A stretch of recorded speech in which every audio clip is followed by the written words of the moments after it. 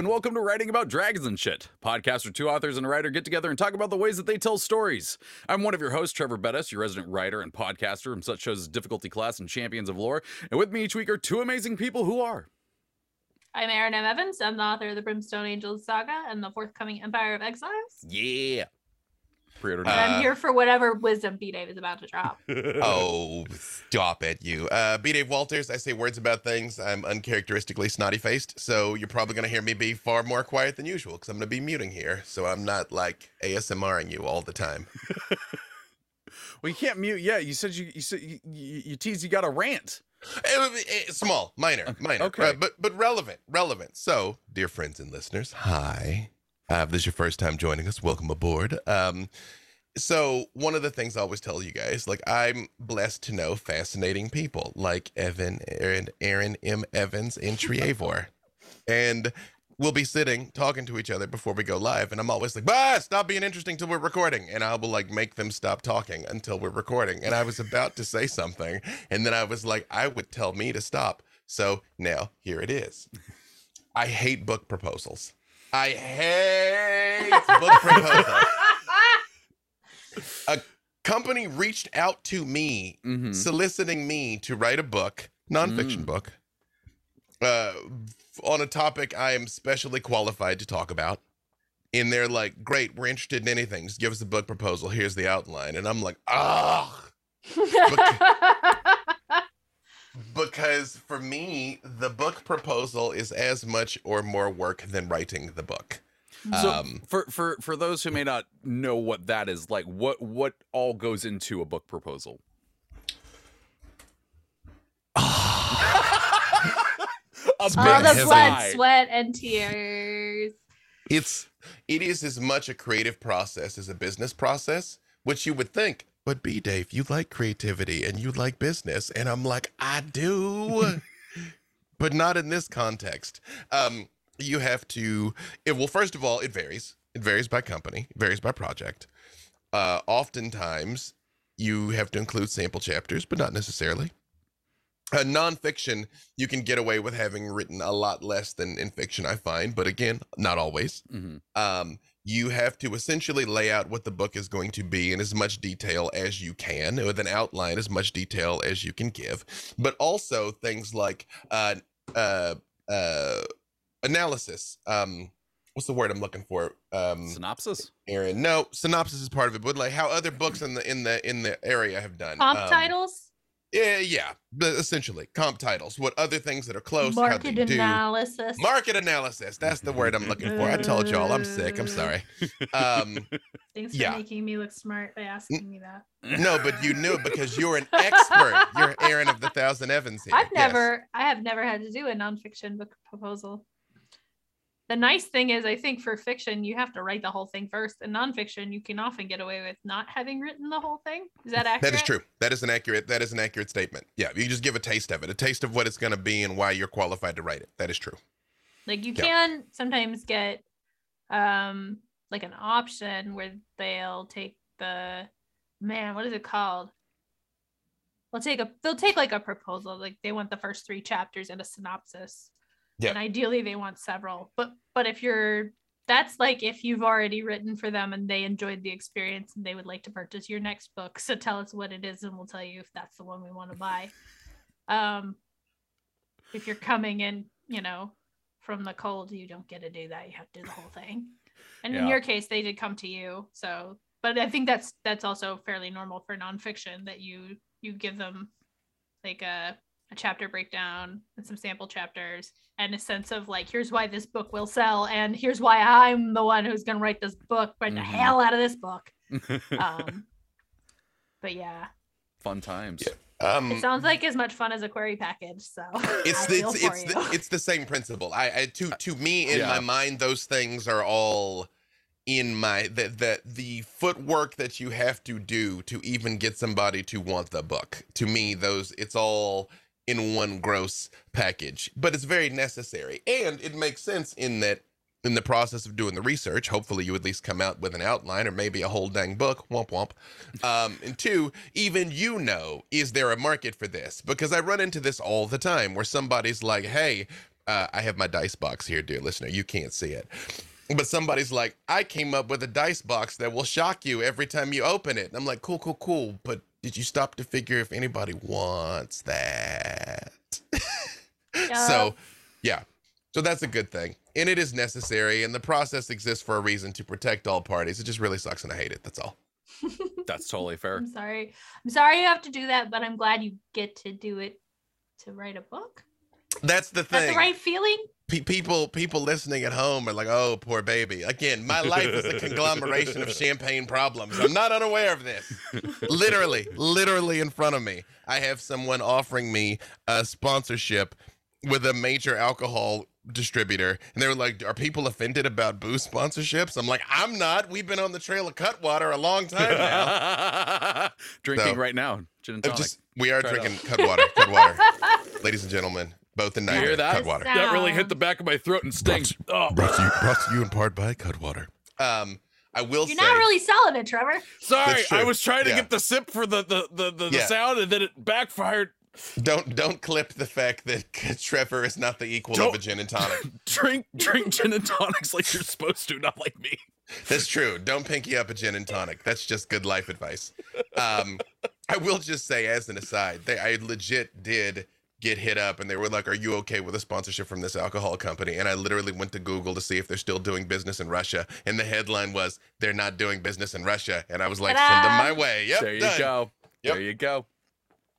Well, as far as the episode goes, we thought it would be fun to reach out to listeners and see what questions they had. So we put out a post on Twitter and we got some pretty good ones. And I thought we'd start off with actually kind of a heavy hitting one.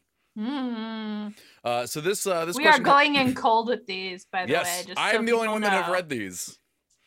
So Andy writes, tips for writing an emotionally satisfying tragedy. Ooh. I believe I can speak with some authority to emotional trauma. I'm like, go on, you rang. Of course, Erin's novels are rife with it as well, and she is a genius, and everything she says and does is correct. Her beauty is only exceeded by her skill at storytelling. Yes. Whereas maybe Trevor's the exact opposite. I don't know. Your beauty might exceed your storytelling skill, Trevor. I don't know. It's close. I'm having a good hair day, so it is. You're having. This is another one of those times that this being audio only is a loss. This is a tragedy. Yes, a loss. Is it emotionally satisfying? We'll see how much I get through this gin and tonic. I think emotional. Actually, read the question for me again here, just so I can make sure I say exactly what it is they're asking for. Tips for writing an emotionally satisfying tragedy. So I'm going to start by saying it is not a function of length. Mm-hmm. You would think it is, it isn't. It is a function of I have to give a damn. I have to empathize. I have to empathize. You know, it's like every once in a while you see those memes of there's just a pot of spaghetti sauce all over the floor and someone just holding their head and it just says like this is a tragedy across the bottom, because we can all conceive of it. Yeah. You know, we can all empathize immediately. You know, what happens to the good guy and what happens to the bad guy can be exactly the same. It's just whether or not you have a vested interest. To give you a different take on this, I used to not like horror at all. It's still not really my jam. It just so happens I'm pretty good at it, which is funny because most of the horror writers I know don't really like horror. They just happen to be good at it. And my friends who like horror is their jam do not create horror content. So I don't know why that is a thing, but it's very true. And it was Jeepers Creepers that taught me this, the movie Jeepers Creepers, that it's only horror if you are identifying more with the victim than the killer. If you're on the creeper side, Jeepers Creepers is an action movie. Yes, it is. Yeah. So if you're like, man, time to go get some eyeballs, let's do it. You know. So it's similar with this. You you have to make sure you've laid a framework of empathy. Like we've mentioned many times the short story, you know, For Sale, one pair of baby shoes, never worn. Oh, yeah. You know, like that reaction, that's the reaction everybody has. And there's a lot of reasons why the baby never wore the shoes, you know, but none of them are really good. Yeah. You know, Baby just like to be barefoot in the summer. That's true. Maybe it's a happy story. But you know what I mean? Not likely. Yeah. Yeah. Yeah. I think another part of it is promises, like throughout the story of building these promises for this character. But not because like there's the cliche where it's like, man, I can't wait till after this mission that we might totally die in, where I'm gonna have a great life with my family. Okay, the last I mission like, before we retire on my boat, the live forever. Yeah, don't. That's not a promise. That is a setup. I feel like what that has become is like a signal to the audience to like cushion the blow. Yeah, like you're meant to be prepared for this to not go well. Because that doesn't happen in a movie that you go into to feel the big feels. Yeah. You know? Yeah. It sort of like frames it up so that it's important, but it also says to you, hey, don't get attached to this guy. Yeah. Because we're gonna use him to add some stakes. I know this is gonna come as a complete and total shock to everyone involved, but George R.R. Martin's dead to me. What? I know. I thought you were besties. Hear the slander. I've soft sold it a lot. I know, but part of the reason why he's dead to me is as late as the 5th book, there was a new viewpoint character that was introduced just to kill him. Oh God! And he was talking about, I'm adding all these new characters in the 6th and 7th, and I'm like, nobody wants that. One, because you got to finish the story you're already telling, but 2, we're now incapable of forming a meaningful relationship with any of them. You know what I mean? The hat trick of it's like you said so long ago, Aaron, and it has proven to be right again and again. The audience loves being surprised; they hate being tricked. You know? Yeah. You can get me to sit on the whoopee cushion once. If every chair I'm ever around you ever is the whoopee cushion, past a certain point, it's like I'm standing. You know?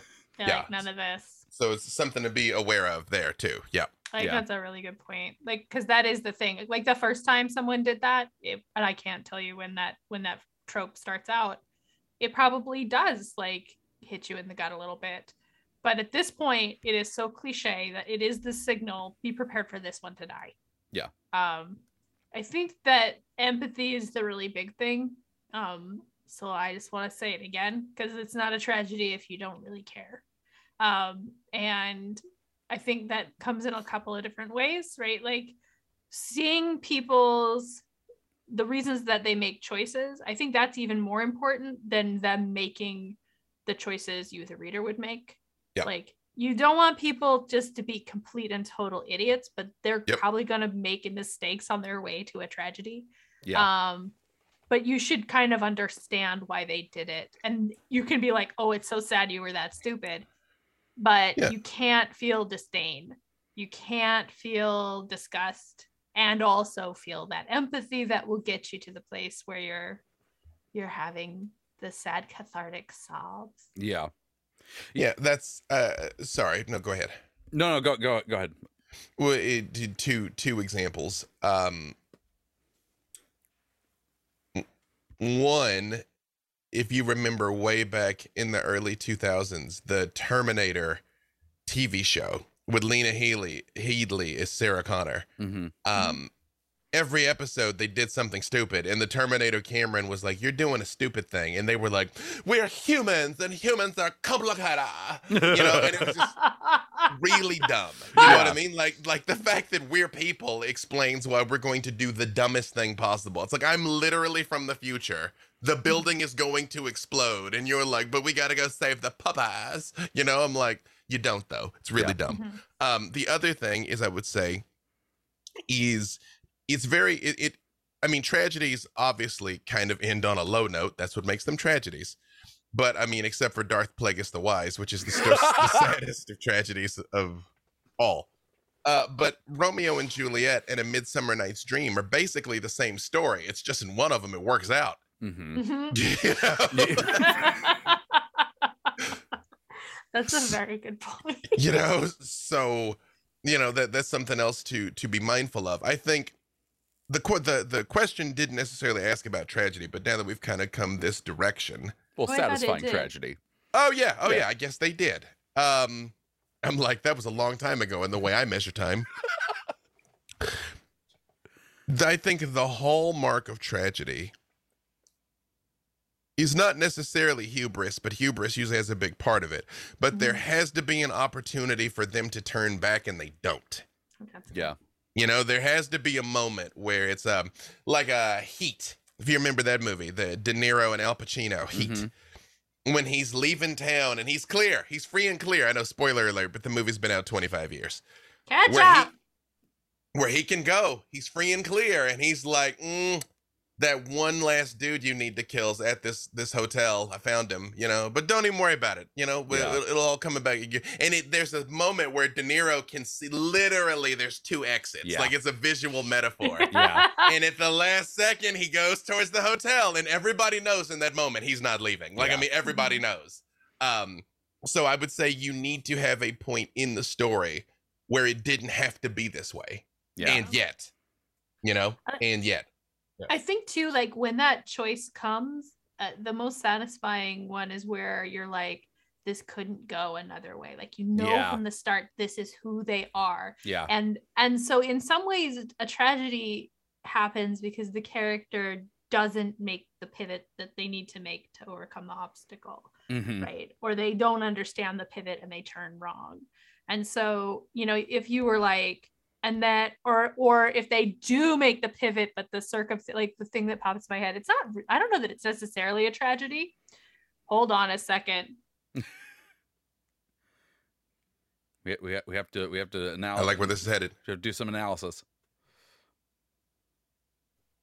I don't know if she's researching Hang or on is a this a text second. thing. No, I just it's a my text dear- thing. I was about to say, Suddenly, I dear don't listener, know. you don't know that Aaron has zero poker face, and so it's such a process watching every thought go across her face. Where I'm like, is she coming up with Very expressive.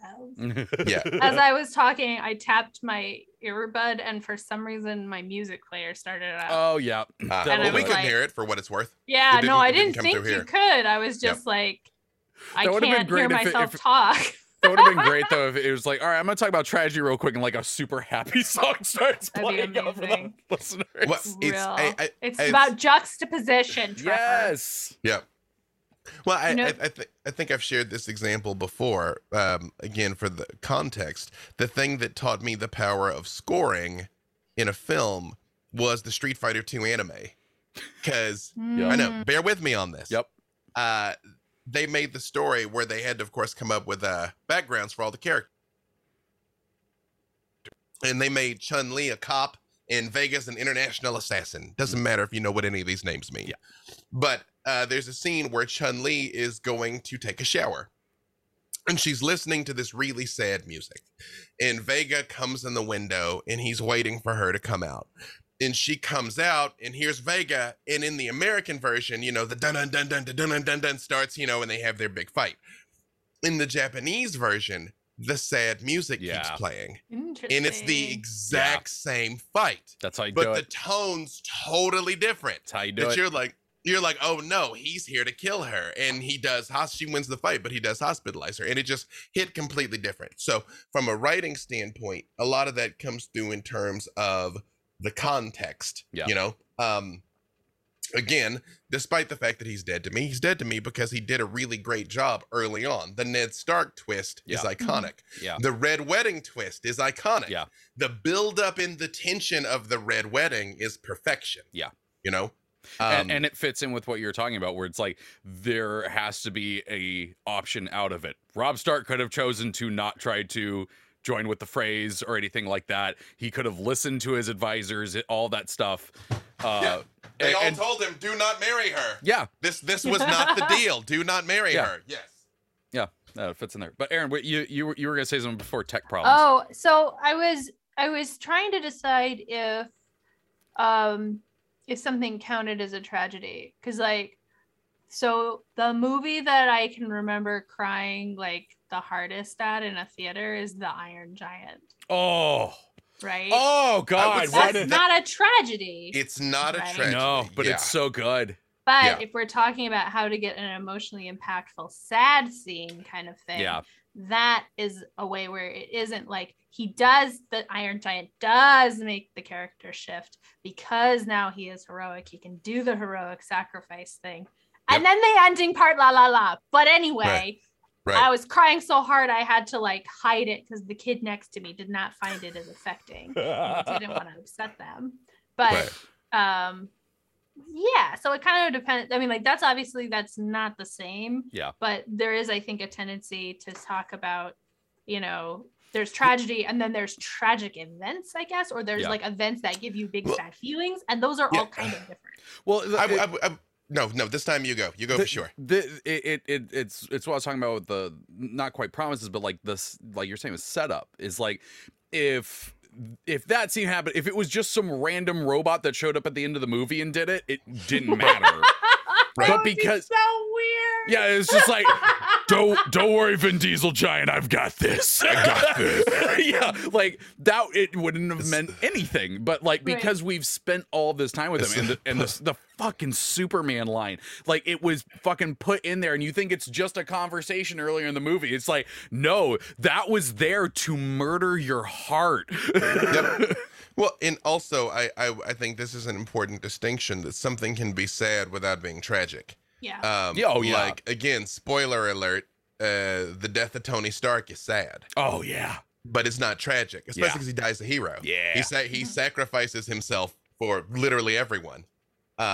So, I think that's important. Again, I think hubris and avoidability are the two pillars of tragedy, I would say. I think that's a good one. For the character. Yep.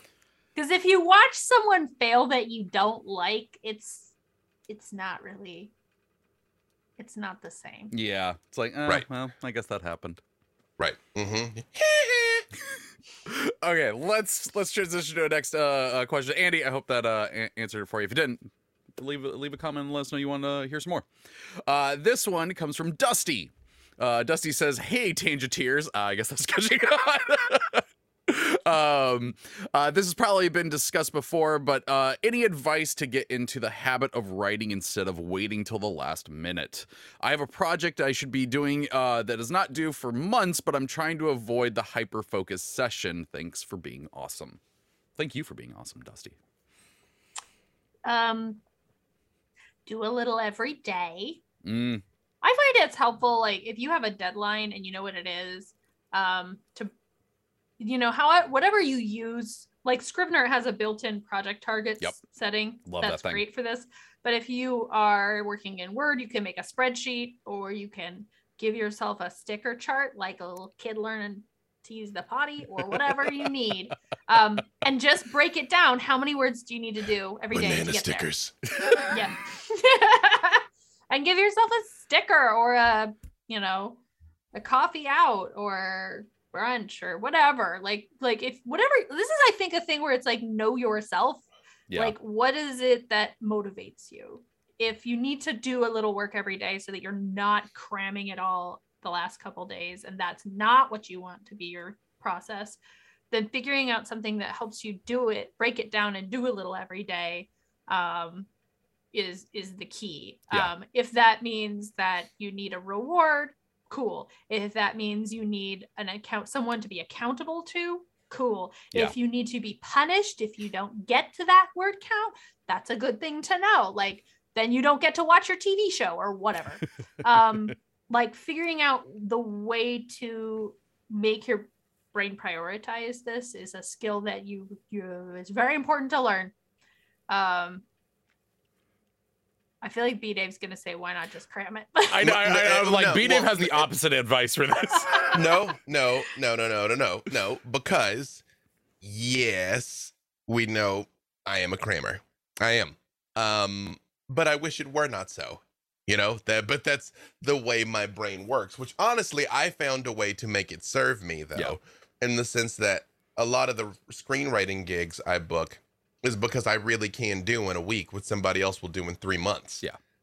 I won't sleep, but it'll happen and it'll be dope. Mm-hmm. I wish I can write daily, and I do write daily, but I write daily really because I have so many different deadlines that some things always do. Everything Aaron just said is correct. I would just say I'd say two things.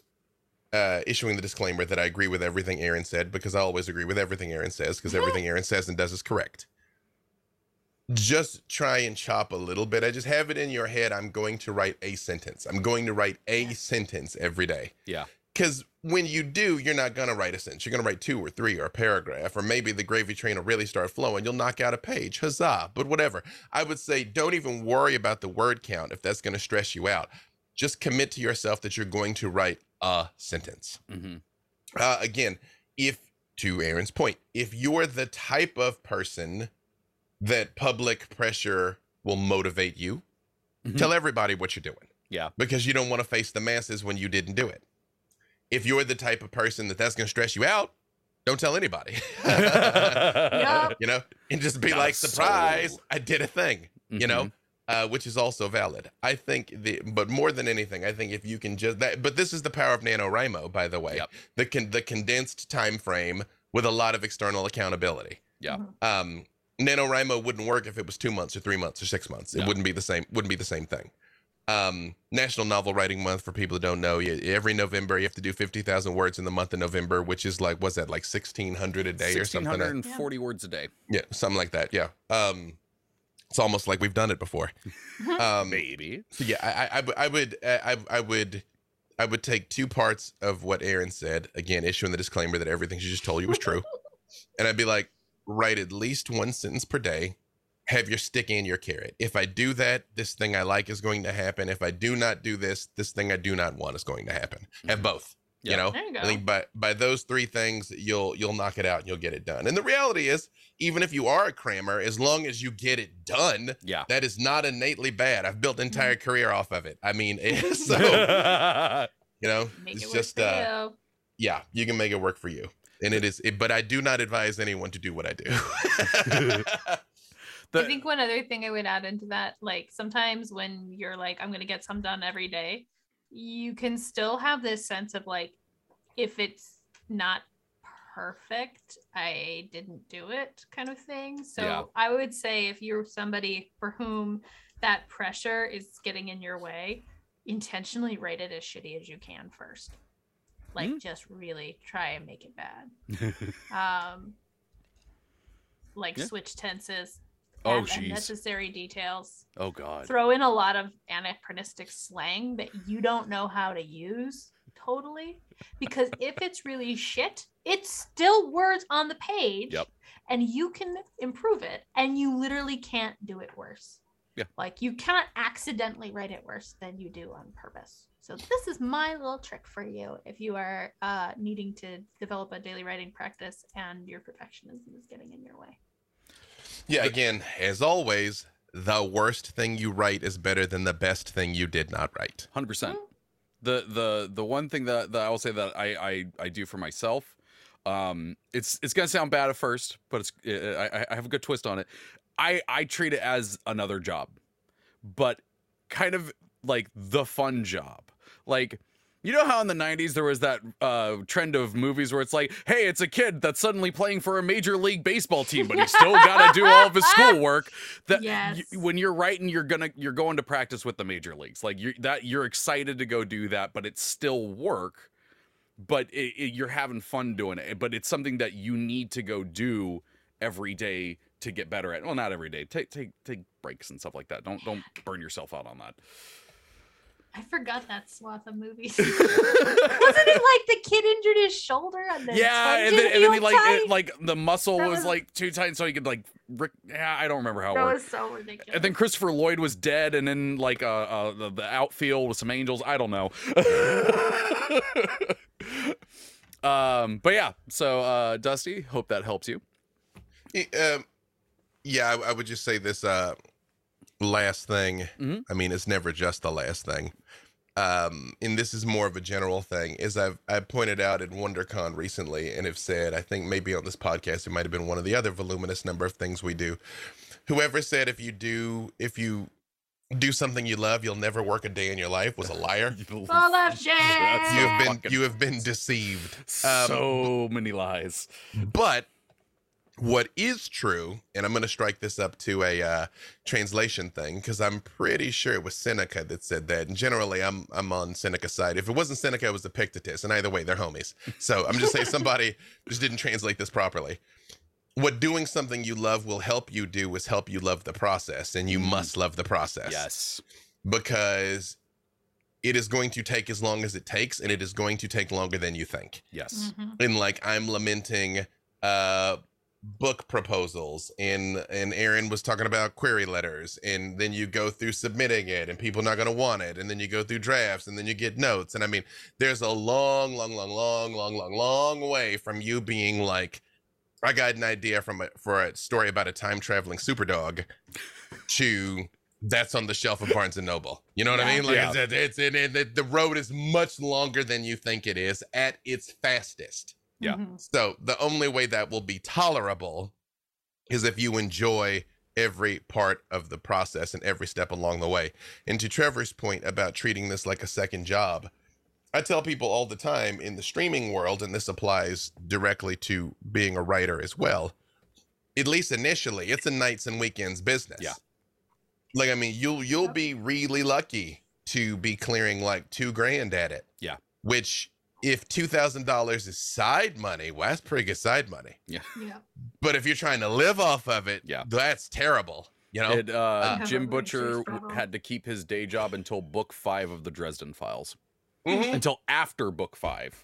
Stephen King was at it for a while too. I got a buddy now. He writes nonfiction, but he's written 5 nonfiction books that did really well and still has a day job. There's no shame in this. Yeah.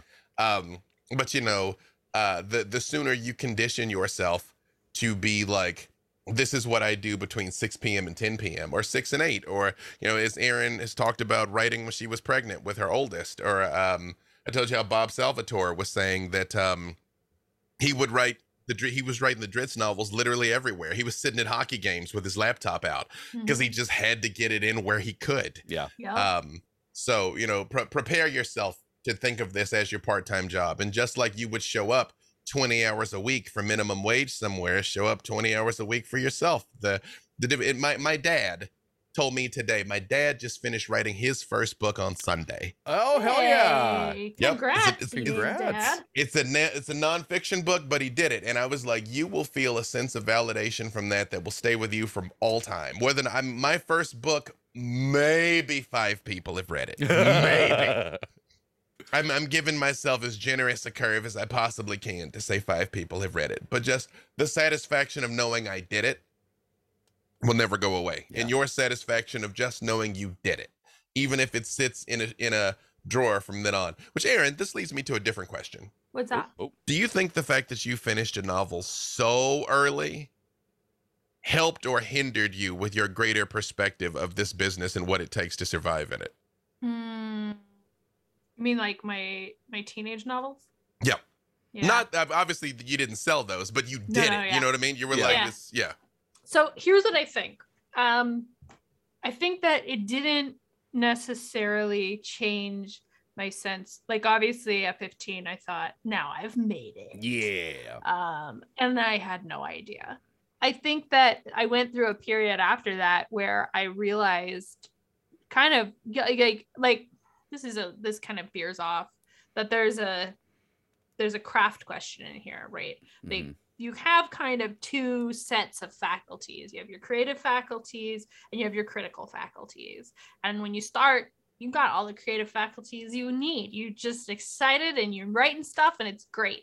And I had a lot of creative faculties. I wrote 2 books. And then I started looking at how do I write better? And I realized I didn't know shit. So that's the critical jump. And the thing is that when you have a critical jump, it creates kind of a valley. Like, you know what you don't know and you can't figure out how to do better. And a lot of people get stuck there. Yeah. And I think a benefit of doing that young was that I didn't stay in that spot as long as I've seen other people stay in it.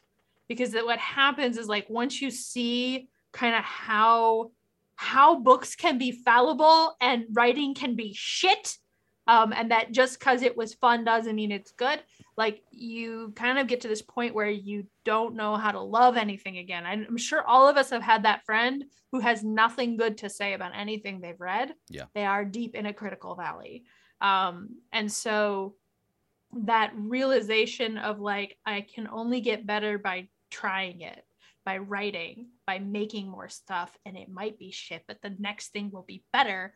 Starting early means that I kind of got through that while I was still malleable and you know, my bones didn't break as easy in a metaphorical way.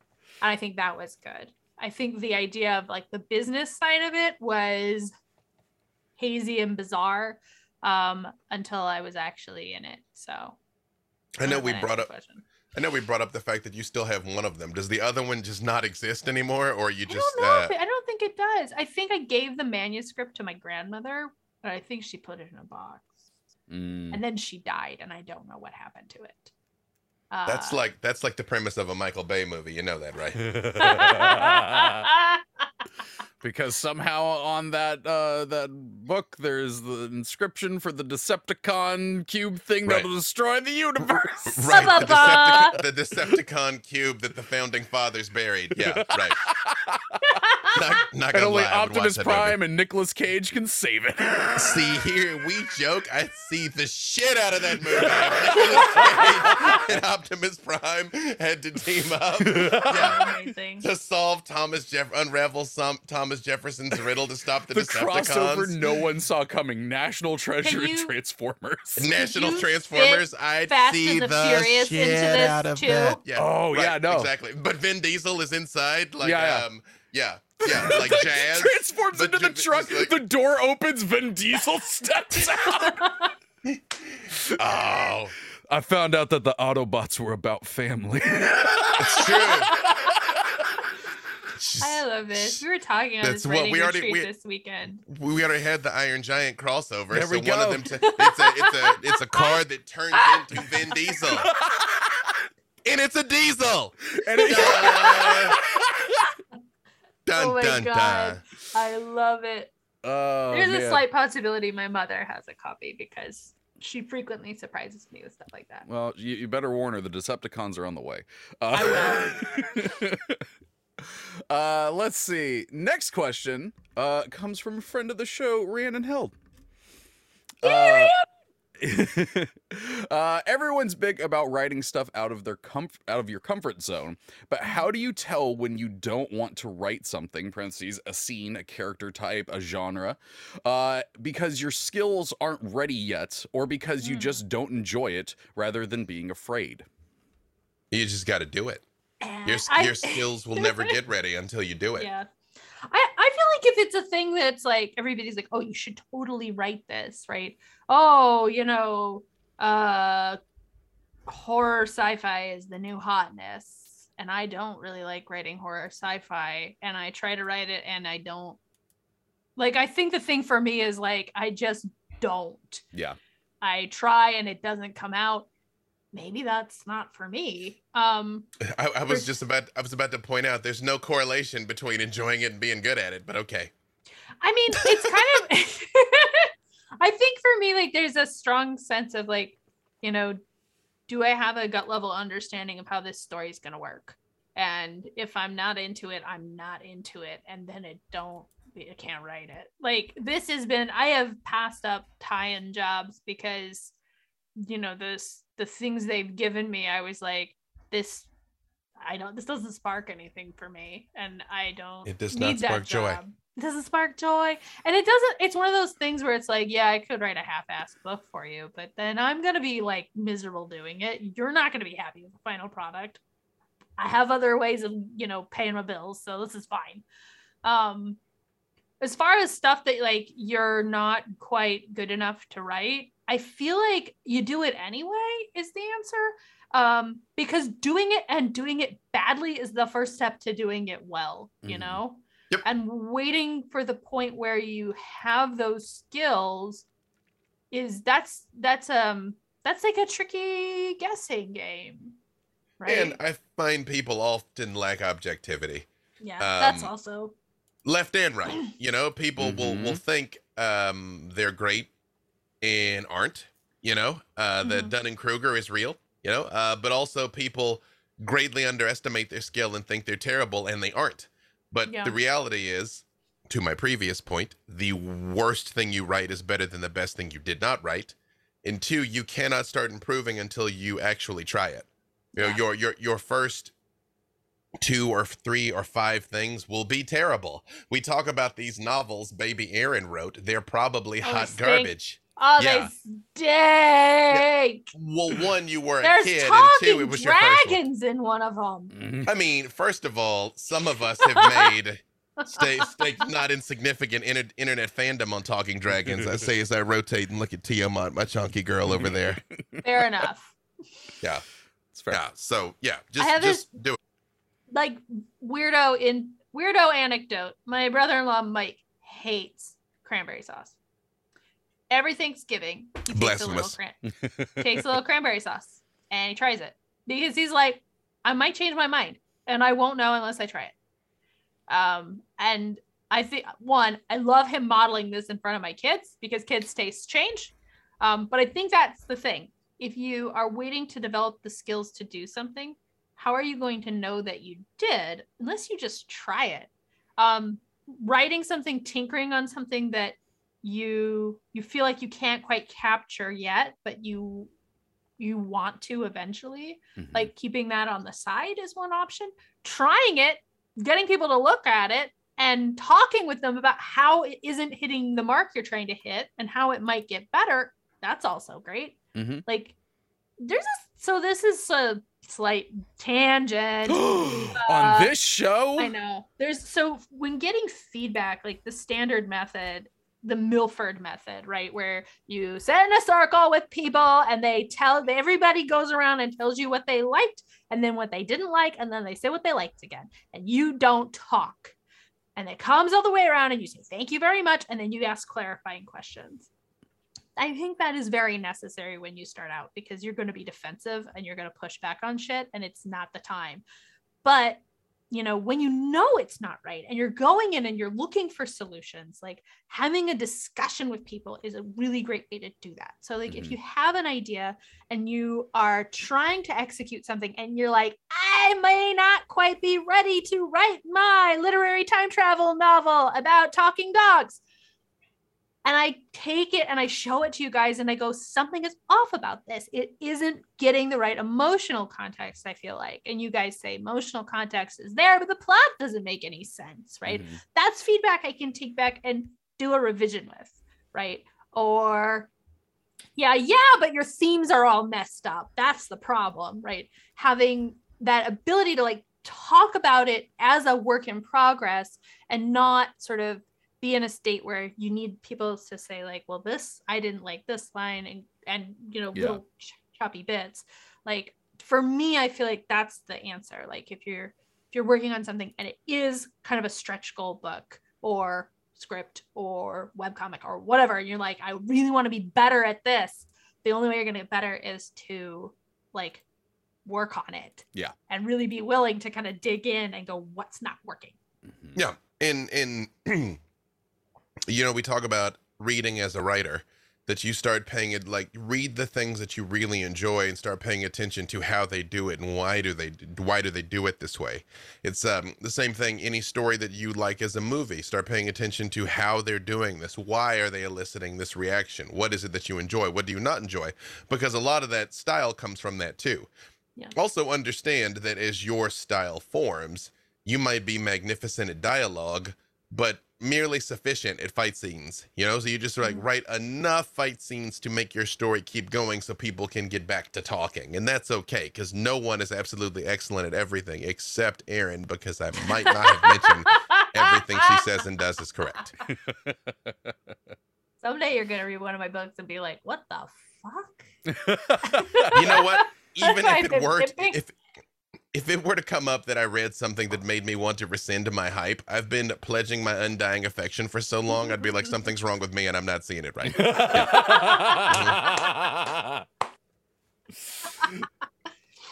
Fair. Okay, so we're getting towards the end of this one, but we got an email in that I want to read. I'm only gonna read a part of this. This from Eva. Eva, you wrote a very wonderful and awesome email, but I'm gonna condense it down just for time wise. So essentially, this question is about translation, and essentially saying that Eva is from Estonia, and kind of a goal there is getting your book translated into English. And so Eva says, as an Estonian, a country with their own language of 1 million, our main goal is always to get translated. But I'm curious, do you also feel that getting your work translated into some other language is an accomplishment for you? Yes, very much so. I mean, there's like two ways it's an accomplishment. One is it's just really cool to know that your work is going into another market. For people who either might not be able to read it or might feel more comfortable reading it in their first language, or but it's a whole other market. I have a copy of The Adversary in Finnish, and it's one of my favorite possessions. But on the other thing is, if you're a writer, selling foreign rights is a wonderful way to make more money on the same project. It is very important. Hold on to your translation rights. It's book fair season, so my agency is trying to sell foreign rights for people, and I am very hopeful there will be good news. But I don't know. Everyone I know who has been blessed to have translations thought it was just that. It was a blessing. Yes, maybe it's a paycheck, which is great, but it's the novelty of it to be like, wait, what? Yeah. People cared enough that they wanted my thing in a different language. And yes, hold on to all the rights. Yes. Audio, translation, everything. As much as you can. As much as you can. Yeah, I think because I've for so long thought about just seeing my book on a shelf at like a Barnes and Noble or something like that. And like thinking about verify it's incredible. I know. Dude, I've walked through a Barnes & Noble and seen your name on the shelf, and I'm so right? like, You're like, Yeah, that's how I felt about all my friends that got it before me. Yes, exactly. See, when I saw Aaron's book, I didn't know you at the time. You didn't know me. But the wild thing is I do remember going and be like, hey, that book looks interesting. Well, okay, actually, this is a quick tangent. I had a friend that I hadn't seen in a long time, and we met up, and he was asking me how the podcast stuff was, and I was talking to him about this show. I'm like, oh yeah, it's me, Dave Walters, Aaron M. Evans. I mean, we had Jim Zub, Patrick Rothfuss, a bunch of awesome cool people. He's like, the only person's name that I knew there was Aaron M. Evans. I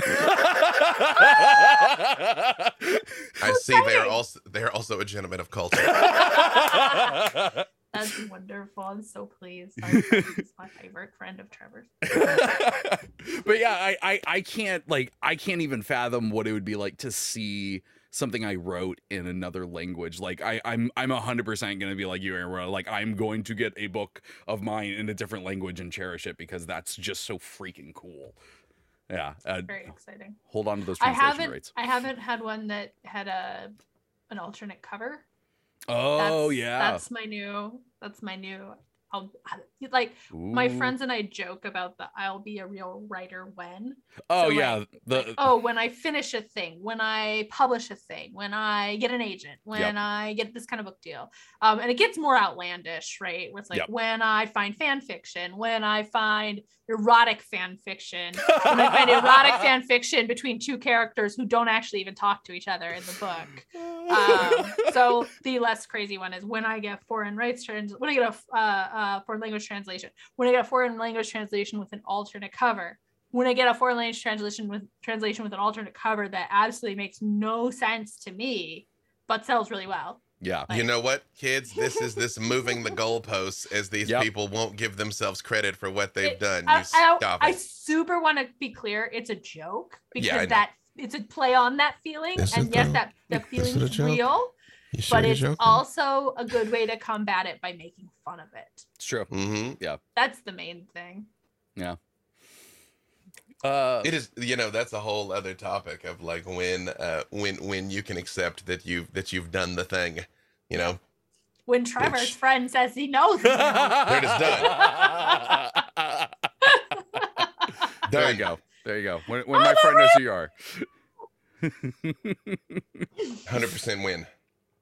But have you had any stuff translated?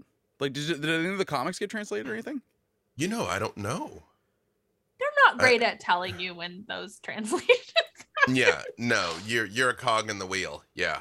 I found out about the Finnish one because my friend went to Finland and saw it in a bookstore and bought it for me. Hey, that's so cool.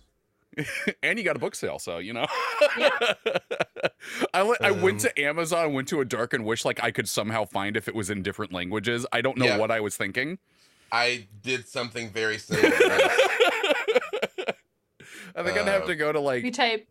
If you Google a Darkened Wish translated. That is what I Googled translation, not translated. What is it? No. You're coming along on this ride live with us, listeners. Yeah, it's true. I feel like it's all in English. Do comics get translated very often? I mean, genuinely don't know. I actually don't know. Here's Get Jim Zub in the call. Get Jim Zub in. I mean, obviously, a lot from Japanese come into English. I don't know about vice versa. Here, you can buy it in Singapore. I'm seeing that, but it looks like it's in English. Oh, well. So, yep. So I'm gonna say no. But the answer's a definite maybe. Yeah, there you go. Okay, the last one that I've got here is actually just more for the listeners. It's a question posed. It's not promising anything. I'm like, excuse me, do we not do all of this for the listeners? Are we not here in service to the people and also Cutwater?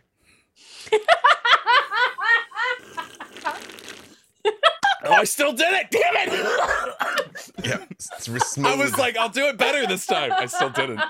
Smooth. Oh yeah. my God. Whew, I'm gonna be tasting that all night. But this is not a promise of anything. It's just a curiosity that was posed by our listener Alex. It says, "Hey gang, I had a thought.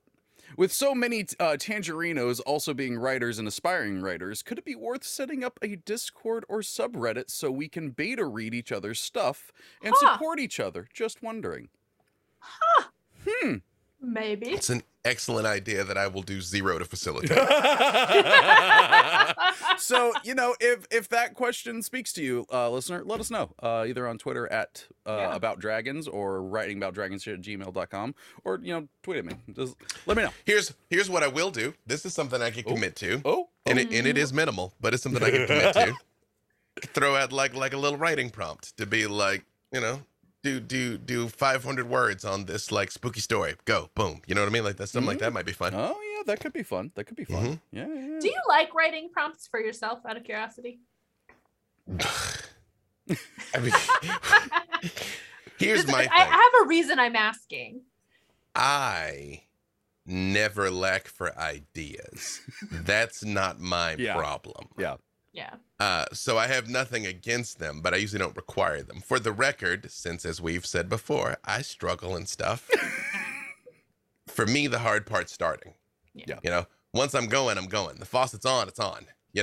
I'm far more binary. I'm like a light switch. I am off or I'm on. You know what I mean? And it's one of those things. Yeah. So I will say for me, it's got to be interesting. Like if it's just like write a story about dog loves his family and then runs away. Like I'm like, I don't care. Can I ask what makes an interesting writing prompt? So there is actually a writing prompt that sticks out to me as one that like as soon as I heard, I'm like, oh, I gotta bust out a piece of paper and write this. It actually came from Writing Excuses, the writing podcast I used to listen to. And Mary Robinette Cole put out the writing prompt of write a fight scene, like a fantasy fight scene, like a party of D&D characters, and move the perspective through the fight. Interesting. So like start with the wizard and then find a way to transition that perspective to the fighter, then transition to the rogue and stuff like that. And I had a blast writing that. Like it's not something that I would use in a book maybe, but I had a lot of fun doing it. Something I've had in the back of my mind that I've wanted to do for 20 years, and feel free to take this because one of you doing it, and by one of you, I mean the people of the internet, does not automatically mean I cannot do it. I wanted to do a fantasy style story where I made character sheets for all the characters and I actually rolled it and let that decide. Because it'd be very unpredictable. I've had that thought.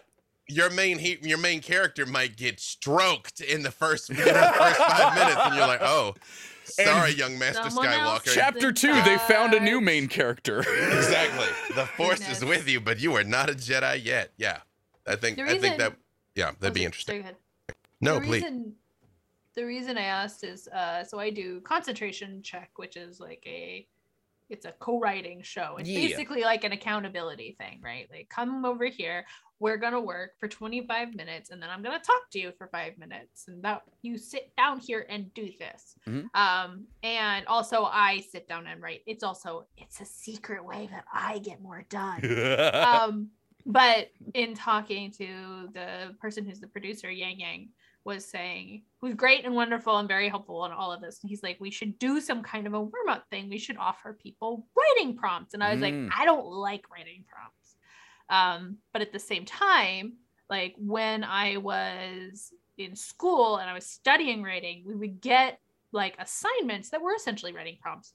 And the ones there that I liked were like when you're talking about, Trevor, where it's like, there's a sort of a concept to sort of frame it up, but the goal is actually for you to practice a particular skill. So it's point of view shifts, or it's you're going to make sure you hit these points of setting. And that means the setting is going to become a focus, and you're going to think about how do I convey, the sights and the sounds and the smells. And also, these aspects of character or whatever. Right. It was like one where I remember like we had to, I think it was like your character is dying and you have to describe what's in their nightstand and like make that work. Yeah. Right. And so the focus being object as character, signal, and emotional like moment for character. Right. Yeah. So that kind of thing is, I think that's interesting. At this point in my writing career, I don't want to do those particularly. Yeah. So I was a little like, no, because then you're going to make me do it. I want to do it. But we're still discussing options. Yeah. So I was curious how you guys felt about them. I don't love the ones that are like, oh, sorry, go ahead. Well, no, I didn't mean to interrupt you, but you also have to understand that a lot of the people that tune in are tuning in for the Aaron M. Evans experience. You're in a different place that some other people are. So you being like, here's the thing I want you to write about. Go. People will do it. As long as I don't have to do it. You're trapped in a house, write it in second person future tense. Yeah. You will jump out the window. Done. You will live here now. You will turn on Netflix and you will put your feet up. And also chill. Yeah. Yes. It's I think where it's most useful is I find a lot of times people, especially beginners, might get overly pigeonholed into the only thing they're comfortable with. Yeah. Yeah. Especially when they know they're safe enough that no one else has to read it unless they want them to. If you're like, write a love scene. I told you before, we had a whole episode on love scenes. I tend to be ellipses. You know what I mean? Yeah. I tend to be like, they're coming together and fade out. You know what I mean? Like dot. That's my thing. If you're like, no, write it. Even I'm like, oh, I do declare. How scandalous. Whereas I'm all like, I'll give you a 15-page fight sequence. Let's go.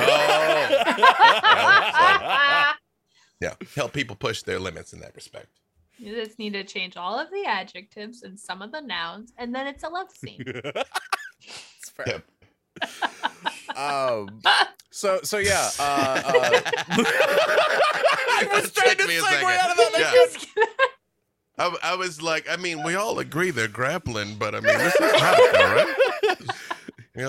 Anybody else? Is this an MMA fight scene or a love scene? Or an MMA love scene? I was about to say, I mean, if we mean it in like the Greek epic poetry sort of way, the answer is yes. Well, they're playing leapfrog. It's true. To the end I grapple with thee. Yes. So yeah, if you know, writing prompts or discords or subreddits sound interesting, let us know. We want to hear from you. But yeah, I think that is going to bring us to the end of the episode. But before you turn it off, if you enjoyed hearing people write in with questions and us having fun talking about them, you can do that too. You can tweet at us at About Dragons on Twitter, or you can send in as an email at, to writingaboutdragonsandshit@gmail.com, and we'll talk about them on the show like we did right here. Look at that. What? Oh my God. Yeah, it's You're amazing. so lucky. I know. But friends, where can people find you, and what awesome things you working on? You can find me on Twitter at Aaron M. Evans. You can join me on Mondays at 1:30 p.m. Pacific for the aforementioned concentration check. Come and get some writing done with me, and maybe I will give you a writing prompt. If you're Writing lucky. prompt TBD. You can join me with these guys on twitch.tv/CNE Games every Wednesday at 11 a.m. Pacific for Champions of Lore, where we talk about the lore behind Idle Champions of the Forgotten Realms, a super fun what is it called? What do they call it? Idle strategy game? I've suddenly forgotten the word. Yes, idle strategy game. Anyway, it's fun. You get cute little heroes and they march across, and I tell a fun story with them, and you can read it. Damn right. And you can watch me on Wednesdays at 6:30 p.m. Pacific on twitch.tv/Dungeon Scrollers for Dungeon Scrollers, an actual play show with a bunch of fantasy writers that I sometimes DM. Yeah. I'm going to mess them up a little bit this week. Yes, the dark side of the Force is a pathway to many abilities some would consider to be a natural. I could just see it, the Dungeon Scrollers starting screen, and then it comes up to the crew, and Aaron is just like, have I ever told you the tragedy of Darth Plagueis the Wise? I just need them to realize that that's no moon. Yes, give into it. That's the thing. I have made my way across the internet, taking the sweetest people and turning them into their most monstrous true selves. I feel very fulfilled and validated by my life and my choices. B. Dave Walters, I say words about things. I apologize if I was not as quick on the mute as I thought I was for any of the snuffles and sniffles over the course of this episode. I might possibly have caught him in editing, so it's okay. Hey, I didn't perfect. hear any, so I was going to say you did an amazing Double job. A. So the answer to that is don't blame me, blame Trevor. If you heard. I tried. That's fair. He let it through editing. It's true. You can find me all over the place on a shocking number of things that I can't talk about, even though I taped them like a month ago and haven't come out yet. I will say something dope is coming out April 21st. Something else dope is coming out sometime in June. Invitation to Party, G4 TV, Season 1. It's up on YouTube, Black Dice Society, Thursday nights 4, D&D, Twitch, and YouTube. I just held up the number 4 to the camera, even though you can't see me. But well, I needed to know. You can feel it. I needed to know. Yeah, that's true. Yeah. Yep. And any gig that Trevor and Aaron asked me to do, the answer is apparently yes. I'll let you that in mind. You can find me on Twitter at the Trevor. There's an A hiding in there. But also, I have another thing. I'm going to be on Dungeon Scrollers on Monday, April 18th. Oh, that's right! Playing some Dark Souls. Kill all humans. with friend of the show, Richard August, who was on talking about game writing, will be running it for us. And it's going to be me, Aaron, Yang. Who else is going to be in it? Is it Eric? Yang, and I think Eric and Stevenson. Yeah. So come watch that, and I'm sure we will die plenty of times. It'll be a lot of fun and awesome, and I'm going to love it a lot. I'm going to praise the sun a lot. But if you enjoyed this episode, the best way to support it is by leaving a review on your podcast service of choice. Again, Spotify can review now, and only that 5-star button works. If you have any topic suggestions or questions that you'd like us to talk about on the show, you can send those into writingaboutdragonsandshit@gmail.com. And if you'd like to keep up to date on the show, you can follow us on Twitter at AboutDragons. But until next week, go write about some dragons and shit.